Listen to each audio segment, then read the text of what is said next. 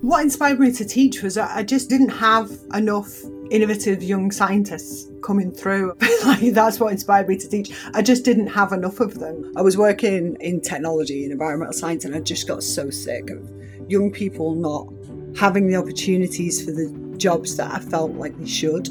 There was all these amazing jobs, and yet they just didn't hear about them until they were like 22. Why are we wasting all this time when you could be doing amazing things with technology right now and you have no idea that it's even there? I was saying to quite a few of my teacher friends, it feels like we've lost a year. Every teacher has that moment just before September where they get slightly nervous about going back, no matter how many years you've been doing it. I keep expecting to go back as if it's like I'm about to go back in September. It's like 2020 didn't happen and I've got this year that just disappeared. So it's been really challenging, and it's just been so challenging, I think, for all teachers trying to navigate through this. If you were a teacher in 2020, 2021, then you deserve like a huge medal. You're any teacher anywhere. Hello and welcome to Talking Additive episode 23. Caroline Keep is a teacher at Penketh High School in Warrington, UK. She is the director of Spark Penketh, the first school makerspace in the UK. Caroline is nationally recognized for her work, having received the TES New Teacher of the Year Award, BIMA 100, and EdTech 50 national awards for her work on STEAM learning. Caroline is the co-founder of Liverpool Makefest, a festival to promote science, technology, engineering, art, math, and maker education for young people. The festival has run since 2015 and attracts thousands of visitors annually. Not only has Caroline kept quite busy since she launched the Spark Penketh Makerspace in 2018 with evangelizing her approach, helping other schools across the UK set up high-impact, curriculum-embedded makerspaces, becoming the hub for innovation in their schools and communities, but she has also played a major role with policymakers in establishing education's response to COVID-19 and advocating for the return of hands-on, project-based learning with the right safety mechanisms in place.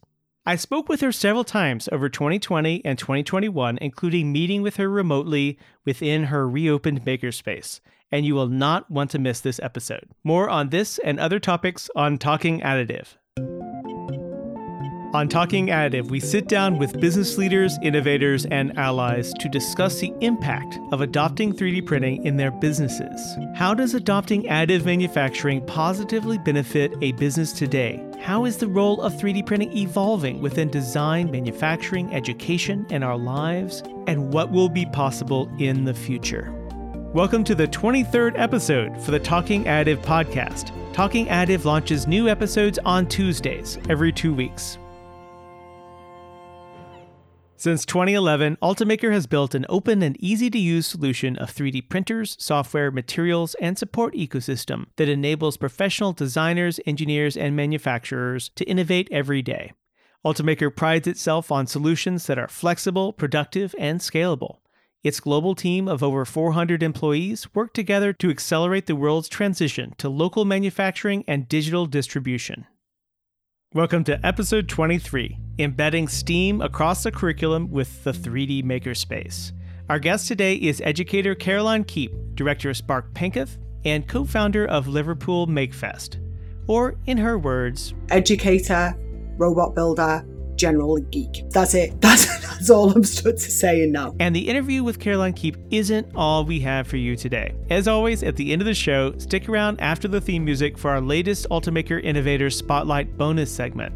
This one features a return of a Talking Additive favorite, Ultimaker Innovator List honoree, Captain Brad Baker, creator of Makerspace USNA at the United States Naval Academy, featured in episode 6, back in season 1. And now, without further delay, Talking Additive's interview with Spark Penketh director, Makefest Liverpool co-founder, Caroline Keep. My name's Caroline Keep. I'm an educator. I teach and I specialise in EdTech. I teach digital skills. I'm the founder of the first makerspace in a school in the UK. So we put one into our school building, which now has been picked up by many other schools. And I work as well with the EdTech Advisory Forum, which is the government advisory body to the UK education system to talk about technology and things like that. I'm the founder of Liverpool MakeFest and MakeFest nationally in the UK, the biggest digital festival in the UK for makers that's rolled out across our national libraries. I'm most proud of my festival and I'm most proud of the work I do with young people. So rolling out digital pathways to introduce industry skills to young people. I love the interview that we did in December. And one of the things I wanted to point out is that at that time it felt like, oh yeah, COVID, it's almost done. And I bet 2021 is going to be a lot easier. And then it was not. Yeah, it was just so not. It was just not easier. We went right back into lockdown in Britain. So it basically went from, oh, I'm so excited, we're going to get going now, to, oh no, we're not. So we've just literally come out of lockdown now. Literally. So we've been in all at home since just before Christmas and then straight till like the very end of March now. So we've just got to go back to school, which is great. So that's been really nice. I've so enjoyed just getting back in the building with kids. So that has been an absolute pleasure. I was anticipating eagerly in January that we kick off on our 3D printing track. And we've just about to kick off on our 3D printing track when we come back at the beginning of April. We're letting everybody bed in for a bit and get used to the new normal. And then I think we're going to be running some 3D printing projects with Create Education in chocolate making. I think we're going to do some chocolate making 3D printing workshops. I think everybody could use something exciting and it'll be just after Easter. I'm looking forward to that. And we're going to get our year 7s back on track with their introduction to Tinkercad and cards. I'm quite excited, but yeah, it was not how we expected at all. So it's been really challenging, and it's just been so challenging, I think, for all teachers trying to navigate through this. If you were a teacher in 2020, 2021, then you deserve like a huge medal. You're any teacher anywhere. It makes perfect sense. You were making a case for this when we talked last time, that just even keeping it running and making it work for students is already like a stretch goal. It was so challenging. And then when things got even more complicated and with people exhausted on top of it, it's been an epic marathon. Yeah, I know. And it feels like, I was saying to quite a few of my teacher friends, it feels like we've lost a year. I keep expecting to go back as if it's like I'm about to go back in September. It's like 2020 didn't happen and I've got this year that just disappeared. And like I'm expecting to go back. So every teacher has that pre-start nerves to September. Every teacher has that moment just before September where they get slightly nervous about going back, no matter how many years you've been doing it. And I feel like we're continuously in this zone of pre-nerve start. So it was so nice to just literally, it was like last week, to literally go back and be back in the building. And do you know what? The kids have been amazing. Our kids have been exceptional. They've just got in and got on with it. It looks a lot different in school than it used to. So we've got over here like lateral flow testing. So we're all testing all the time. And we've got lots of one-way systems and lots of rules and regs now to follow to make sure that we're really safe. But it's just been nice to just get in and teach and watch kids learn. Everybody's been super keen to get back. Our kids, our teachers, nobody wants to be off school. You'd think it'd be, for young people, it'd be like, oh, I'm not going into school, this is brilliant. But I don't think anybody feels like that. I think maybe they felt like that at the beginning of 2020 for all of 5 minutes, and then it was take me back. So yeah, it's been an interesting ride for sure. That's amazing. I want to go back to the very beginning. I just wanted to start just right out with this. So what inspired you to teach? What inspired me to teach was I just didn't have enough innovative young scientists. That's what inspired me to teach. I just didn't have enough of them coming through. I was working in technology and environmental science, and I just got so sick of young people not having the opportunities for the jobs that I felt like they should. There was all these amazing jobs, and yet they just didn't hear about them until they were like 22.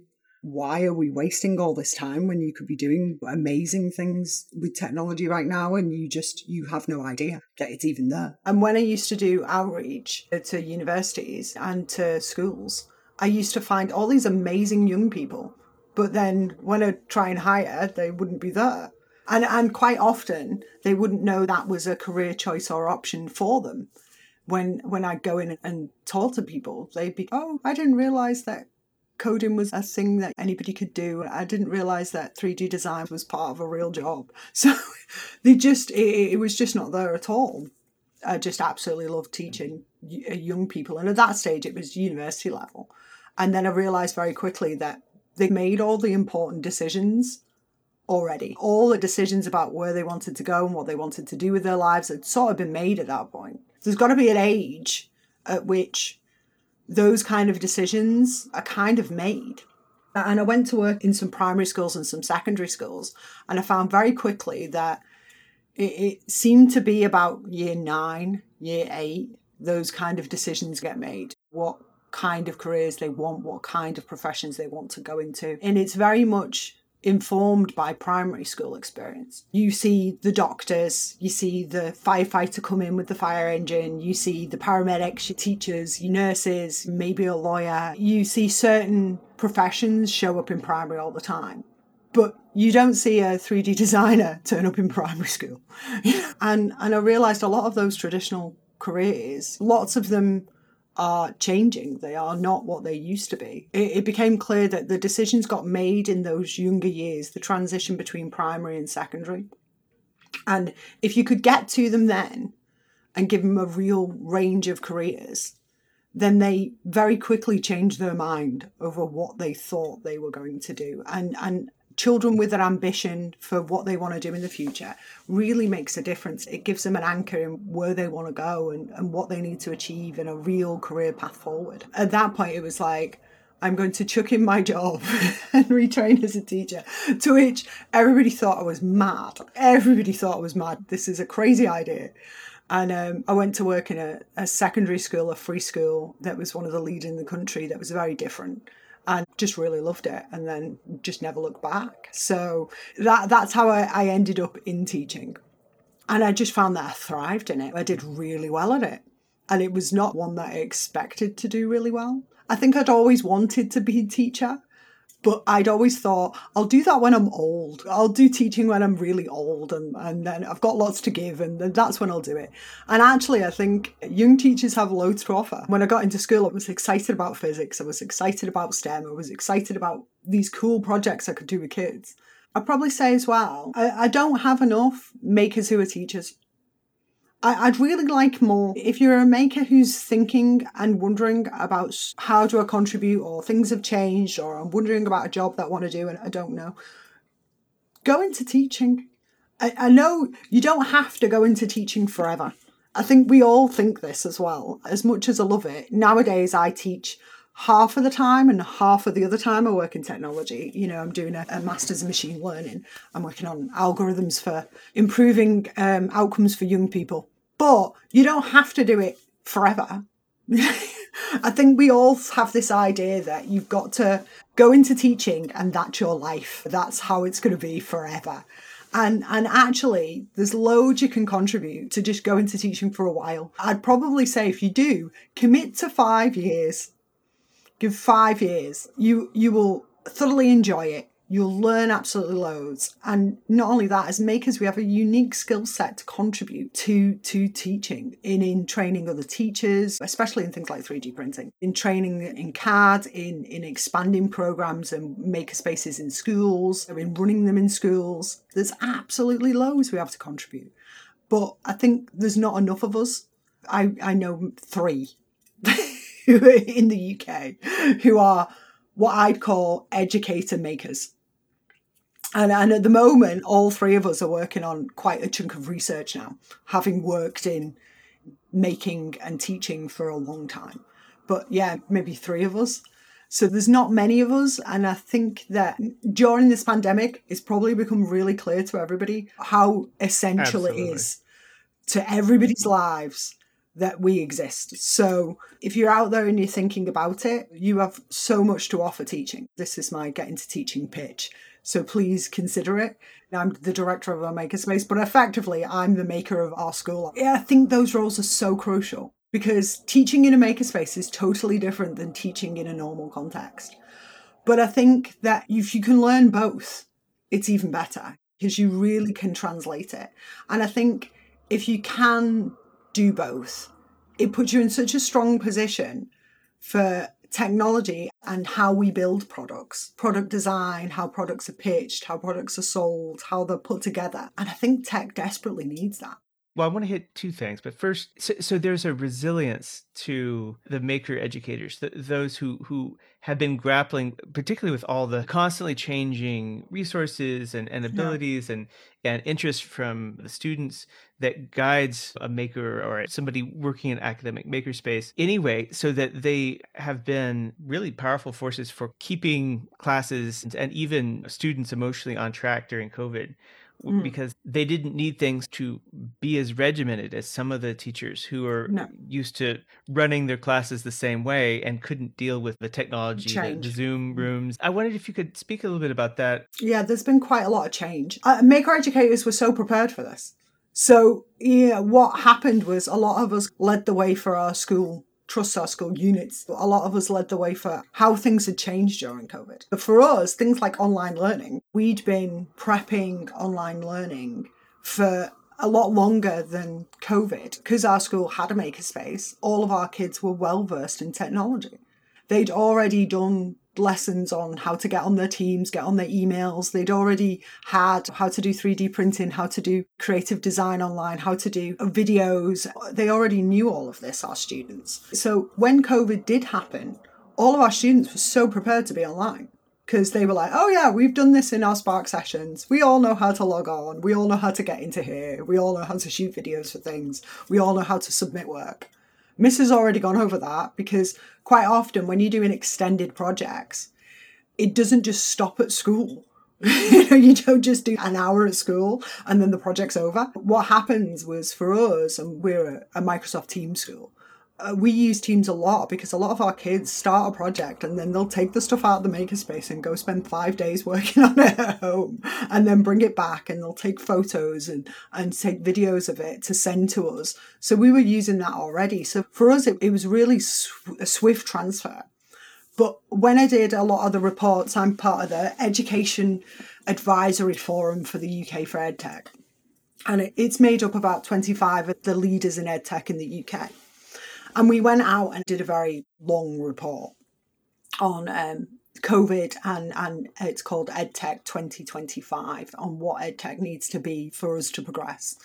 And that was the top range of the experience. The very top of the experience was, I've got a makerspace. We already include digital technologies as a pathway. We already have a digital strategy. We know exactly what we're doing with this. We can just move everything online. And then the very, very bottom, the experience of, I'd like to say it was few schools, but I feel like it was a majority of schools, was we have no idea. We don't have the technology. Our kids don't have the technology at home. We don't have the digital access. They don't have the laptops. We don't know how to put a lesson online. We don't know how to translate teaching to online. And we're stuck. We've got nothing. We don't know. We've shut the school gates and none of us have anything at the moment to offer. And we're not sure how to progress. And that really was the experience. And it was anywhere between those two. So there were schools that just didn't send anything out. And then quite a lot that went to sending out paper. So I've got friends who sent out paper resources because their area was so uniquely deprived that there was no possibility for them to get everybody online. So the better solution was to go door to door with paper packs to get kids learning. And then there was others that maybe they had 30 laptops in the building and maybe they could get them out and maybe the rest of the kids make it work. And then there was others that were completely, everything was online. They'd already invested in that. They'd managed to get the money together for it. So they had everything. And it's well through these ranges. The amount of technology that was needed, the government here made a big push to get laptops to kids and they invested. But at the time that they did that, we were already in a global pandemic. And trying to get a laptop for a kid to learn was like gold dust. So they really struggled to get them. The PPE of 2020 was the laptop scramble of 2021, really. That's where we ended up. And that's how it's been. The upskill for teachers across the UK has been vast. Everybody's raised the game. Everybody knows how to get online, do lessons online. And we had some amazing stuff come through from teachers like Oak National Academy, which is now government backed. It was basically a giant online teacher-led, teacher-organised service for kids to access. We had absolutely loads from the BBC come out. So everybody went out their way to really help us, and that was really welcomed. I think now we have had this giant upskill of teachers, suddenly there's a real appetite for what's beyond that, what's beyond the sudden standard online lesson. I was speaking to the guys at Create Education this week. They're really the people in 3D printing in the UK. They're amazing. And I was speaking to them and saying, guys, can we put together like big training for people? Because I'm getting bombarded with requests now. I find like everybody's had this upskill experience and now everybody's going, right, now we can do that. We really want to offer something at summer that's like going to get them in to do English and maths, but is also interesting. And we really want to offer some summer schools and we really want to offer some extra enrichment. So what's the next step above? I did online lessons and they went really well.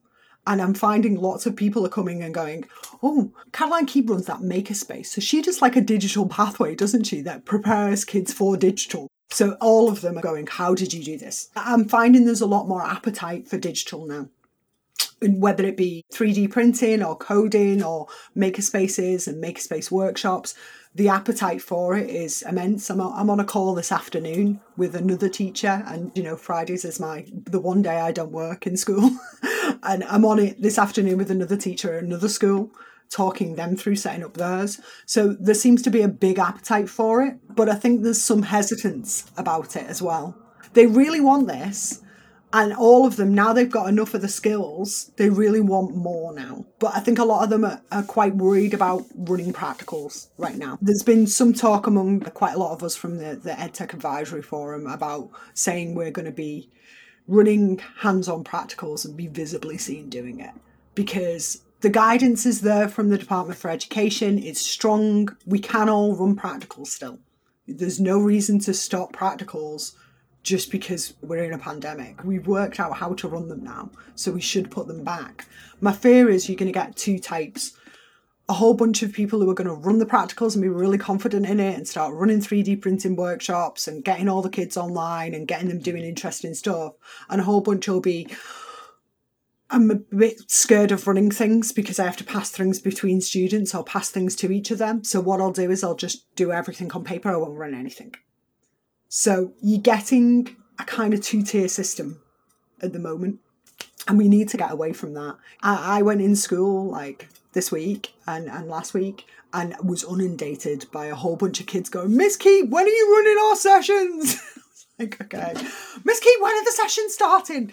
Like, when are they starting? When are they starting? I was like, guys, they're starting like next week. We're starting with year 7 next week. I promised you they were starting. We're not stopping them, we're starting them. And it was because a lot of them really need that enriching, project-based, different type of teaching now. It's really good for your mental health. It's really good for stability for them. It's really good for you as a teacher. So they really want it like now. There's a real demand from young people that they don't want everything to be swept away in favour of English and maths and science at a kind of level. And I know all of us as teachers are like, oh my God, we really need to concentrate on those English, maths and sciences because they've lost so much learning. But I think to just concentrate on them would be really disadvantaging your students. They need much more than that right now. They need the kind of confidence building that comes from project building. And that kind of, you know, the benefits to mental health that comes from project building, to be sociable with their friends as well. So it's a bit of both. So please don't get rid of your projects or your workshops or your summer schools or your interesting things. Now they need them more than they did before. And that seems to be the experience all around. Everybody's saying it. So we've got a big push in the UK for summer schools. I'm going to be running one. I'm going to probably run with our Warrington Libraries or our school itself, you know, and run a summer school programme. as I said, I'll probably do mine in maybe chocolate workshops or maybe some workshops I was thinking of running that would be like phone stands or bookmarks or things that they can build that they might like to get to grips with 3D printing to start with. But something exciting so that it'll get them in and get them re-engaged. Because a lot of them have found this really hard. The teachers and the students have been at home quite miserable about this, I think.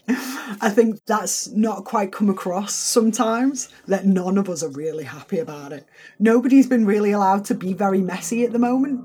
And it's one of the things I love in my makerspace. Our space has no rules regarding mess. Ours is a proper messy space. We put down big sheets and we write on tables and we make it messy. And I think it's important for us because we're so neat everywhere else. So I want to give them the opportunity to be messy again, because they've been in classrooms being exceptionally neat in their workbooks for a good 2-3 weeks now, and just really nice and getting it all done and it looks all beautiful. And then I kind of want to get them back in the makerspace so they can write on a table and make a mess and see what the mess ends up as. So I think, chocolate or soap might be nice.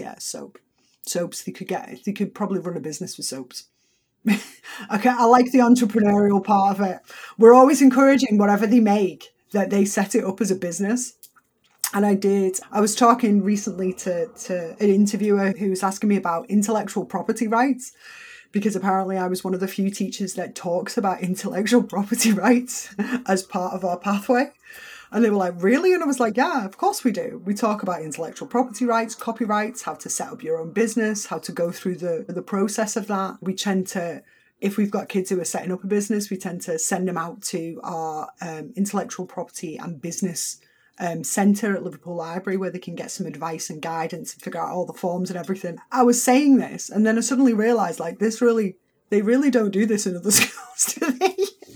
And she was like, we really want other schools to do this from the IP office.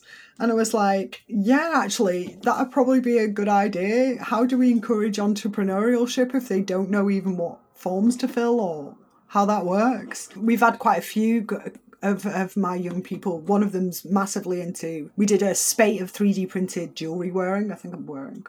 I put one on today. I quite one-sided. I'm a little lopsided thing, but I love to wear them. And we had a spate of jewellery. So she absolutely loves doing hers. So she's been working on setting up her business now for that. And she's like 15. So we've got quite a lot of them that love to get to grips with it. I really love 3D printing jewellery with girls. They absolutely love it. They absolutely love it. And I love incorporating electronics into it. So we're doing quite a spate of them. So they've been doing a lot of that at home at the moment. So everybody's desperate to get in to start running off some of the designs that they've got and they've been developing over that time and see what we've got to grips with and how our little group will go. But I think I'm going to restart the specific enrichment, our 3D printing. A 3D printing wearables group we have. So it's all about things that light up, things that can be worn, things that can be 3D printed, and they just really love it. We always get badges and light up badges and earrings and bracelets and things like that. So I've missed that group. So I think I'm going to, when I go back, next week I've put down that's the one I want to do. And to be honest, I was thinking this might be a good one actually maybe later. When I'm back in, if you want me to do a bit of filming at our space with you, I'm quite happy to do so. I'll let you know when I'm back in my space. We'll learn more about Caroline Keep and Spark Penketh when we return. This is Matt Griffin, host of Talking Additive, Ultimaker's 3D printing podcast. Last week, the Talking Additive team participated in the first ever Ultimaker Transformation Summit. We postponed our 23rd episode until this week because I and my fellow Talking Additive producers were presenting the conference, taking place within this virtual open house environment.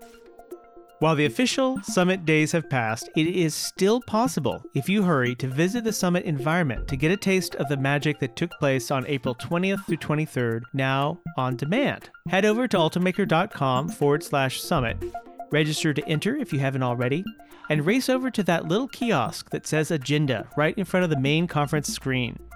You can then dial up each of the sessions of the conference or explore the Ultimaker environment to discover loads of value, from the application story videos to the customer audio portraits and more. Enjoy Talking Additive? We'd appreciate it if you would subscribe and please post a review to Apple Podcasts or wherever you prefer listening. And we encourage you to catch up on past episodes with some of our favorite Ultimaker Innovators List guests, including Matthew Forrester at L'Oreal, Matt Tarosian from Jabil, Job van de Sande from Erics, and more. We now return to our interview with Caroline Keep. And if you will indulge me with this, Caroline will now take us on a little audio tour of Spark Penketh, captured while she was giving me a laptop webcam tour of the space. Welcome to Spark Penketh at Penketh High School. This is our school makerspace. Right, here you go. So this is our makerspace, Spark.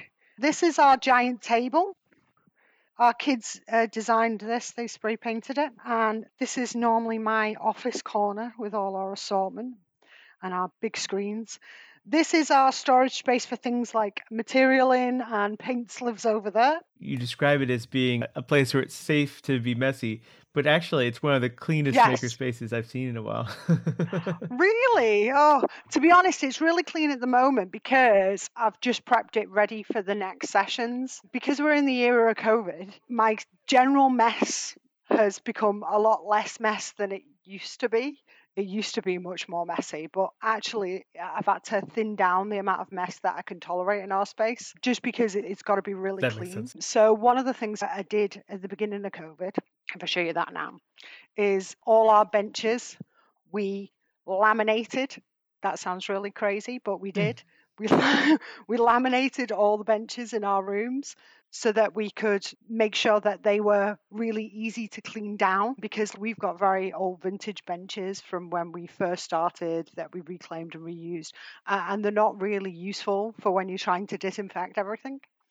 So we laminated all the benches and all the work surfaces in the entire space so that they could be easily wiped. So there's quite a few changes gone on in here since COVID's hit. So it's probably a lot cleaner than it normally is. Oh, that makes sense. This is our giant box system, which gives you lots of things like solar, hack box, our paper, our card, and that goes all the way through to our space. So if you've got some kind of boxes that you can get together and hack for things, then that works very nicely. This here, yet again, more box systems. You can never have enough of them. I'm having to move around here. But it was really great to see like the big bins that you were talking about as being the instant ways to bring things in. Me and my giant bins. Yeah. Caroline's giant bins. In fact, I should be able to grab one, actually, if I can. So this bin is cardboard robots. That's what's in this bin. It's bodies for cardboard robots so that you can get them. These are really good. You just put them together, you put your motors and your wheels in. So we have those kind of boxes we got from IKEA. And that unit actually used to be lockers, and we reclaimed them, took off the doors, and then put boxes in them. All of them are kind of boxes. You can probably see we've got dev kits and Lego and tissue and rulers and plastic bags and felt and tape and all kinds, and some drop boxes in there that are kind of projects halfway through. It just saves organization. That sounds really awful, but I'm a lazy organizer. These are really simple because you can just ditch everything straight in the box and then it's done. And to be honest, if you've ever been in a classroom and you're trying to find some sellotape midway through a project, it's just no good fun. So we just hoard all the tape, all the pens, everything, just all of it together in the one box. So there's no confusion and it all goes back in there simply. And it's really good because when we get our kids in, they clean up dead quick. Because one of the first things we do is get them accustomed to the use of the space and how the space is organized. And because everything's labeled, they do it for you. So you just say to everybody, just clean up, and everybody cleans up really quickly because it's all really organized for you. So you don't have to think too much about it. But yeah, they're really useful box systems. But we keep a lot of things like our electronics rack is really, it's thin at the moment. That's the wall that we normally put our electronics on. And it's been thinned down due to COVID because I didn't want to clean too many things with disinfectant. At the moment, it's a pretty thin wall, but I've tried to keep some of the joy of it. Nice. And then we have big orange units in this corner that really are the hardcore electronics. So they keep all the little spaces and boxes and things like that. Where are so the 3D printers? The 3D printers normally live here. I've got one at the moment, but as you've seen from my interview, my two Ultimakers are out at the moment. They're going to get service before we restart the Right. 3D printing module. Normally they sit along this row, Yep. and then quite often they live over in this window. So depending on what project we're doing and when depends on where they'll live. And quite often we move them around across our schools. They come in and out of spaces. So they either are all living here for 3D printing module or are living in DT and IT and in science and then come back. So they rotate, they get around our printers. That's and, great. and they do get around really well for things that we didn't expect. Things like science uses our printers for various projects that they want to do, and we've used them for the cell project, and DT them use them a lot for coursework. I'm trying to get maths into using them, so that we've got a couple of projects that I've got lined up next year that are maths-based ones. But quite often during the summer break, the 3D printers all come live with me. And then during the summer, I 3D print resources. So I just get up in the morning on my summer in between when I'm doing marking, because a teacher never seems to be off. And then what I'll do is I'll put a set of prints on for science or biology or whatever it is that needed them, and then we'll just run them out across that day, and then they're done. Quite often you don't get a chance to 3D print resources in general for school Right. during school time. It just doesn't happen. So if you schedule it in to print them over your vacations and things like that, it kind of makes a difference. It also saves your school a lot of funds. You can 3D print test tube racks, 30 of them in a couple of days, and then that saved your school a whole bunch of funding ordering those kinds of things. That makes a massive difference to a school, and you can bespoke those kind of resources as well. So quite often I'll sit down with the science team or the DT team or the geography team, and they'll be like, we've got an idea that we want this, and sometimes I'll design it and print it, and sometimes it'll be like, oh, there's one other thing first, we'll just run those test tube racks out for you. It can be a bit of a push, especially if you're a teacher like me. But if you're a dedicated one and you're quite happy first thing in the morning to just put your printer on, it's not that bad. And it does make a massive difference to your school, to your budget, to how it works. So when the printers go out and travel around the school, do you have them on carts? Do you have like ways that you suggest like setting them up? Our poor maintenance team, God love our poor maintenance team. So my maintenance team come and move our printers quite a lot. We do have a little cart for them. We have a trolley for our printers, and our maintenance team come and shift things for me. So they brought this one just come back in. So it was in DT, so they must have moved it here for me. I just leave them notes that say, can you move this printer to here for me? And now they've got used to all the printers. We're still deciding on names for some of them, because we figured actually it'd be easier if we just settle with names for things, and then that way it'd shift. But we tend to just call them what they are. 2+ is our 2+. Can you go move the 2+ from Spark down to Science, or from DT into MFL? It depends on where it's living, but I tend to just leave a note for them. That's great. That sounds really awful, but they're a very dedicated team, our services maintenance team, and we've got quite a big site. So this is just one end of the corner of our school. You kind of need a maintenance team that kind of big. But having moved a lot of printers myself from when I was in much smaller schools, get a trolley. It's easier and quicker. Just get a little trolley. It's well worth it.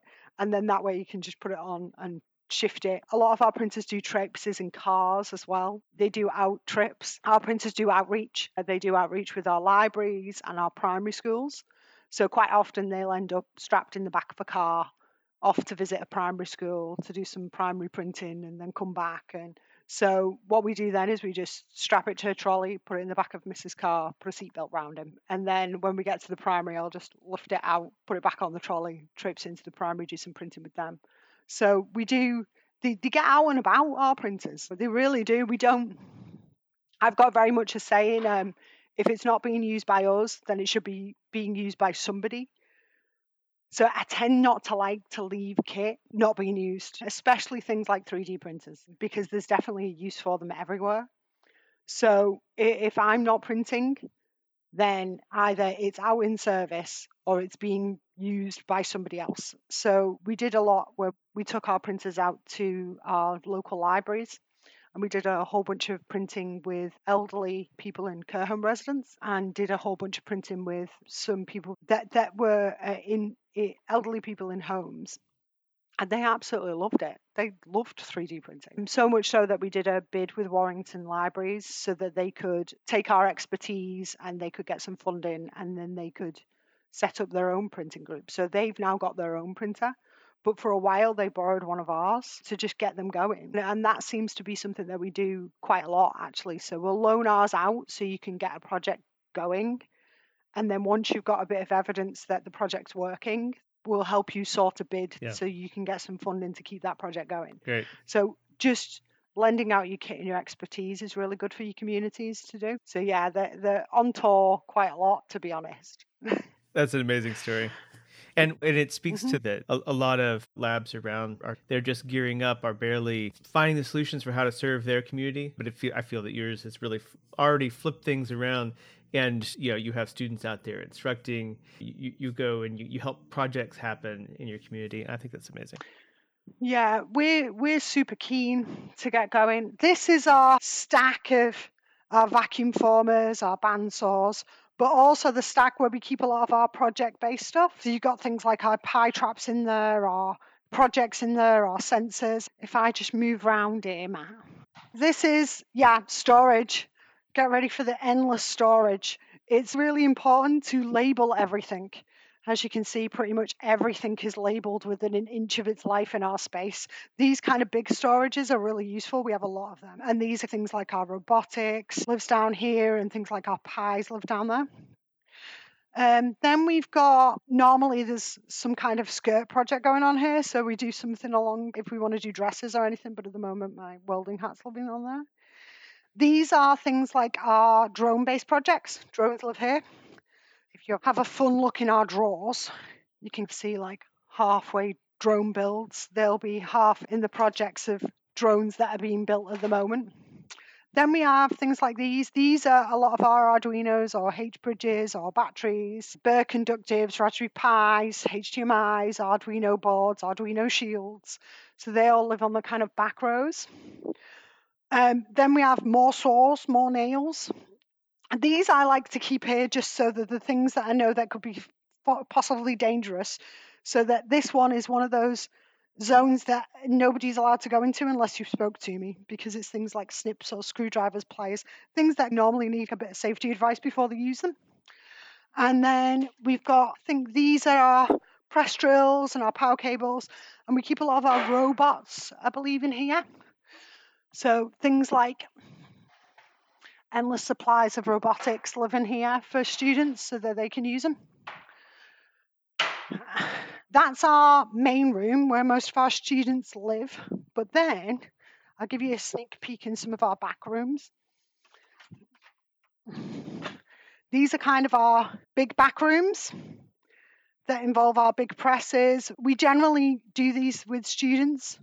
So students tend not to go in those rooms. We tend to order for, I wanted this piece of wood cut on the big cutter. Can you get that for me? So they tend to be used that way. And then next door gives us some more room. So we've got things like next door, we've got another lab space, and then we've got a Raspberry Pi room that's just full of pies and laptops. And then we've got a laser cutting room and a 3D printer in there. So that's like a little tour of our space, but that should give you a good feel for how it all looks. That's fantastic. Yeah, thank you for doing that. For those of you who would like to see the space a little more closely, we will include a few photos of the Spark Pankoth Makerspace in our episode show notes when we launch the full transcript later this week.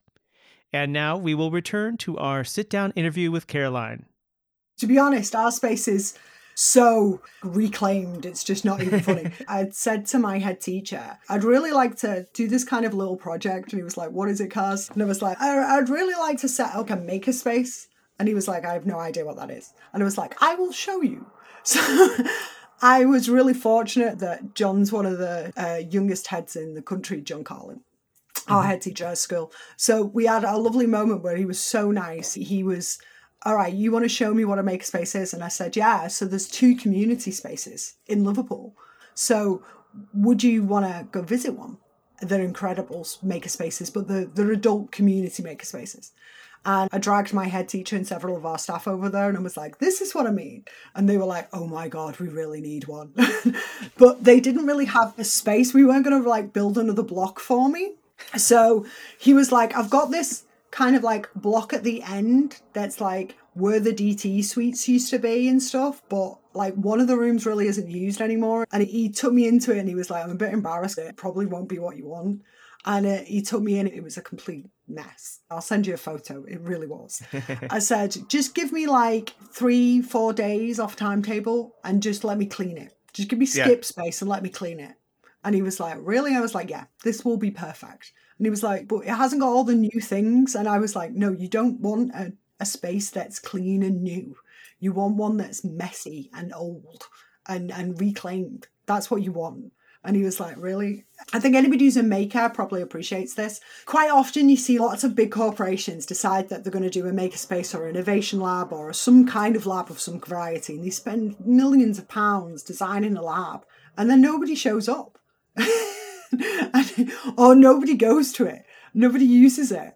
I think sometimes it's because it's too clinical or too clean.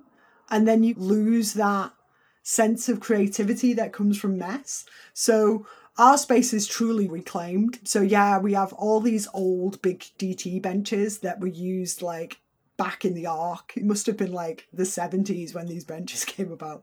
We sanded them and cleaned them up and put them all together. And then we spray painted tables with Spark on the name and basically just redid it. We just repainted, spray painted, me and all the kids cleaning it all out.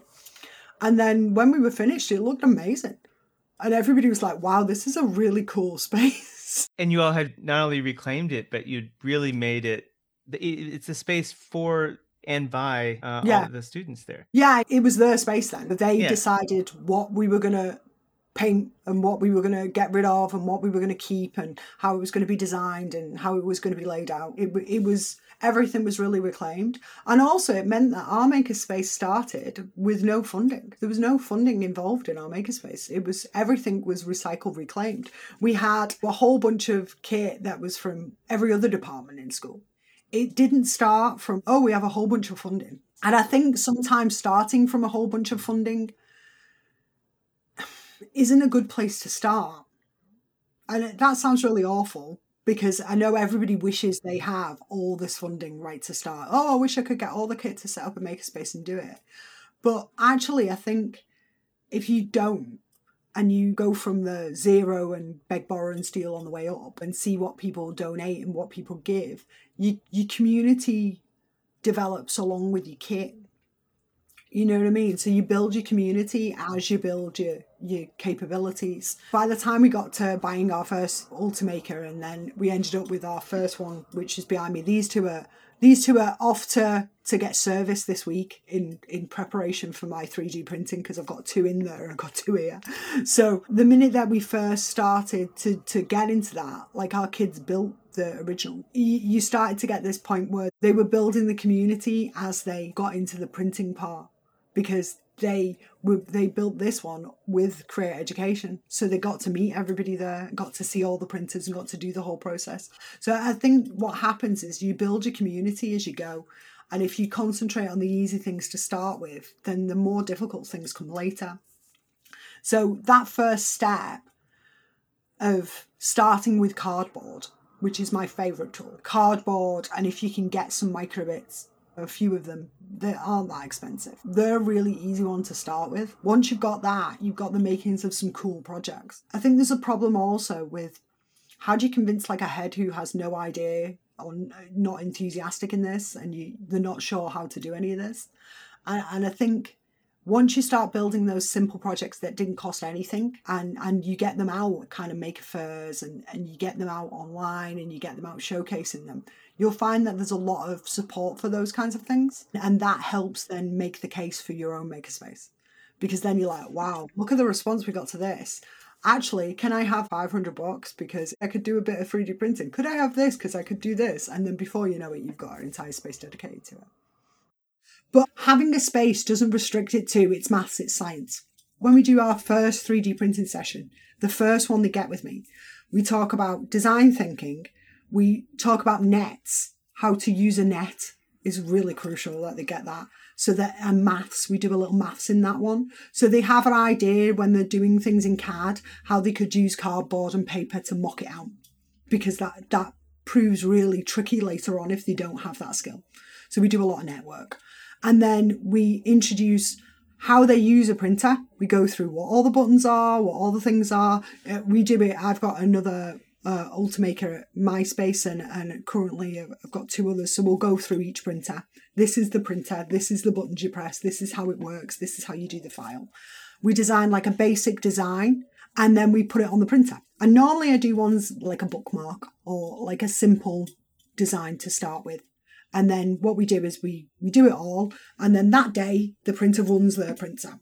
And then they get delivered to them in form later on. So that's the first thing we do.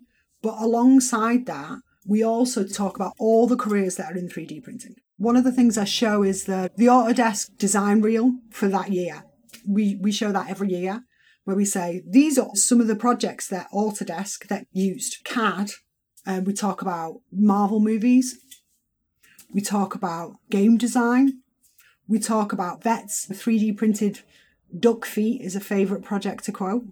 We talk about sciences. We talk about bones, medicine. We talk about pretty much all of the variety of careers that are in 3D printing. It's not just, I made this product. So we cover all of them in that first one. And one of the challenges I normally give that year 7 class, and I'll be doing it this week, is I normally say to them, give me a job and I'll tell you how 3D printing is involved in it. So we have this game and we get it every year. They'll go, what about footballers? That's always a favourite to ask me. What about footballers? And actually, quite a lot of the football boots these days are designed in CAD. The Adidas football boots are designed in CAD. And every year, I sit there and I have to prepare myself a little to see what projects are out there before I ask this question. But every year, I fail to come up with one that isn't there. And it means that when they look at careers, every career from that moment on, that every career they come across from that moment, I try and encourage them, and they do it, where they go, how does 3D printing incorporate into that career? And I say it because I point out to them that you may become a veterinary surgeon, or you may become a dentist, or you may become a doctor, or you may become an engineer or a fire truck person, or whatever career you go into. If you take 3D printing with you to that career, you will be outstanding in that career. You will be one of a kind in that career, because there is probably not many people doing that and not many people bringing that skill set to it.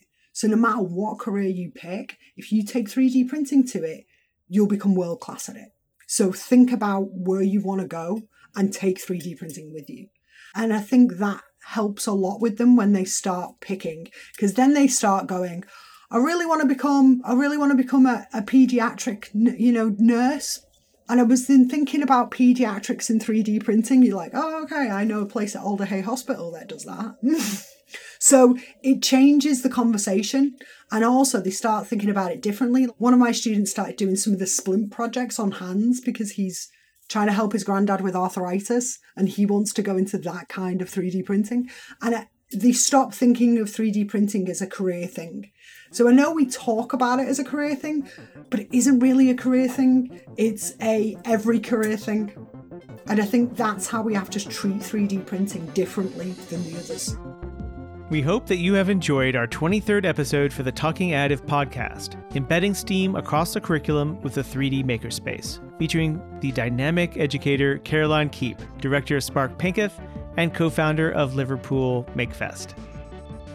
Stick around after the theme music for our Ultimaker Innovator Spotlight featuring Captain Brad Baker and the Makerspace USNA. If you have any questions about any topics covered during this episode of Talking Additive, we invite you to post on Twitter or LinkedIn to hashtag Talking Additive, all one word.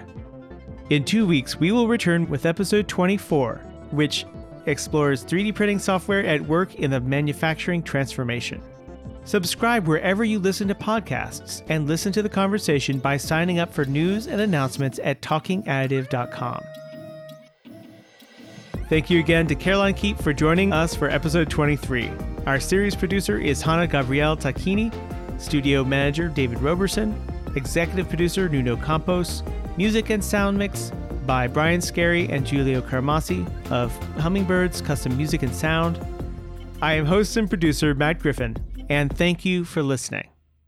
Psst, wait, don't leave now. In Talking Additive episode 18, we introduced a recent project that is near and dear to our hearts, the Ultimaker Innovators List. If you haven't yet had a chance to explore this online project, head over to ultimaker.com/innovators to see the list that we unveiled on December 15th, 2020. This project will be an ongoing Ultimaker-wide effort to put the spotlight on individuals or groups across the world who we believe are using 3D printing to transform the way people work, think, and live. Throughout the year, we will return to this list to highlight more of these Ultimaker Innovators interviews as we advance our way towards the launch of our 2021 Innovators List at the end of the year. Today, our Innovator Spotlight falls upon Captain Brad Baker, a past guest of Talking Additive who I spoke with back in episode 6 in season 1. Captain Baker is the creator of Makerspace USNA, where he introduces students at the United States Naval Academy to additive manufacturing technology. 3D printing is an area of strong interest to the U.S. Navy and Department of Defense. Noticing the opportunity to provide students there a prototyping and instructional space to help them master the subject and leverage this capability for other coursework and projects, Captain Baker began to lay out plans for what eventually became Makerspace USNA. I reached out to Captain Baker for a brief COVID-era update, and without further ado, here is his Innovator Spotlight.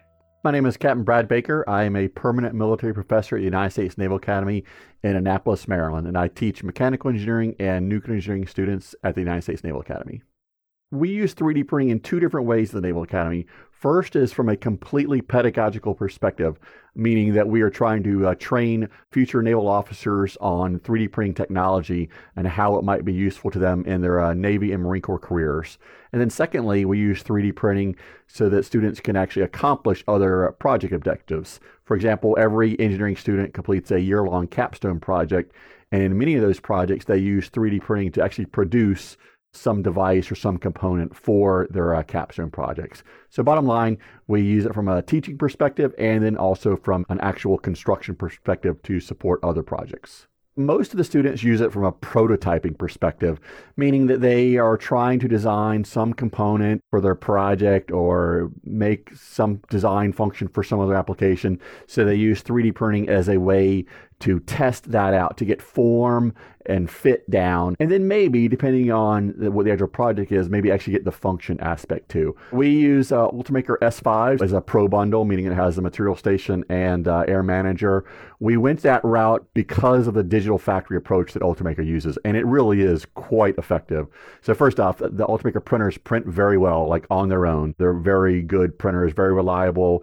Our failure rates are quite low. We like all the features. Heated bed is important. Multi-extruder is also important. Build volume is nice.